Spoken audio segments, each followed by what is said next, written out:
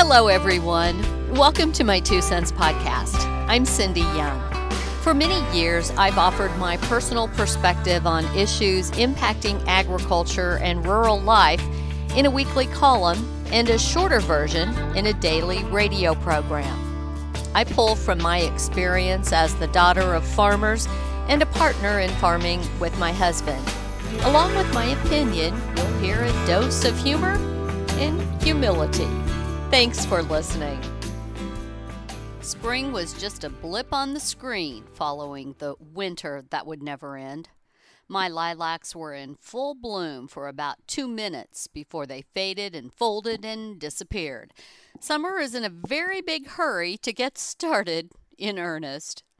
All signs point to a less than abundant hay crop in my neck of the woods. At this writing, we've baled a few small squares on our farm and are hoping for rain to bring some tonnage, but not so much that we are unable to harvest it before the grasses have overmatured and begin to lose nutritional value. Here we are on the brink of Memorial Day weekend. In checkout lines at the grocery stores and in the hallway at work, I've overheard conversations about horseshoes and washer tournaments, the best sunscreen to use for the first full weekend out in the sun, and the best recipe for homemade ice cream. I have yet to overhear one single conversation about the true purpose of Memorial Day, which of course is to honor those who died in military service to our country. Many people refer to the day when so many who died for our freedom are remembered as Decoration Day.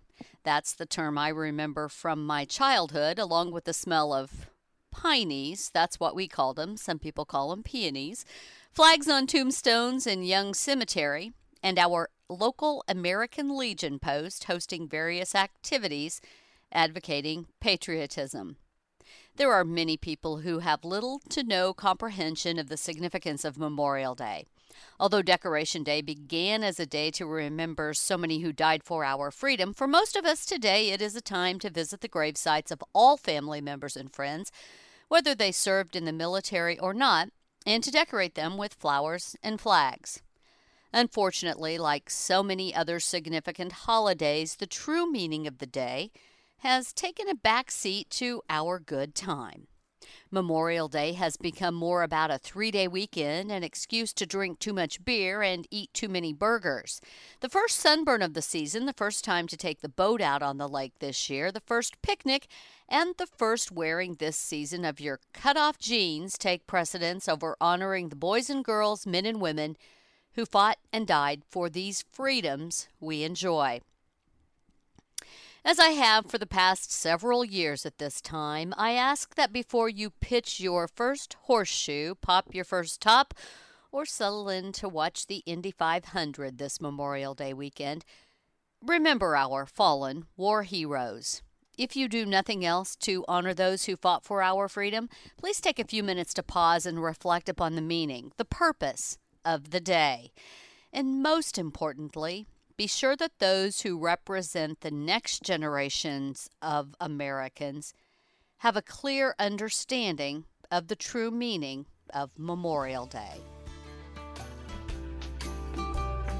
Thank you for listening to my 2 Cents podcast. Until next time, I'm Cindy Young.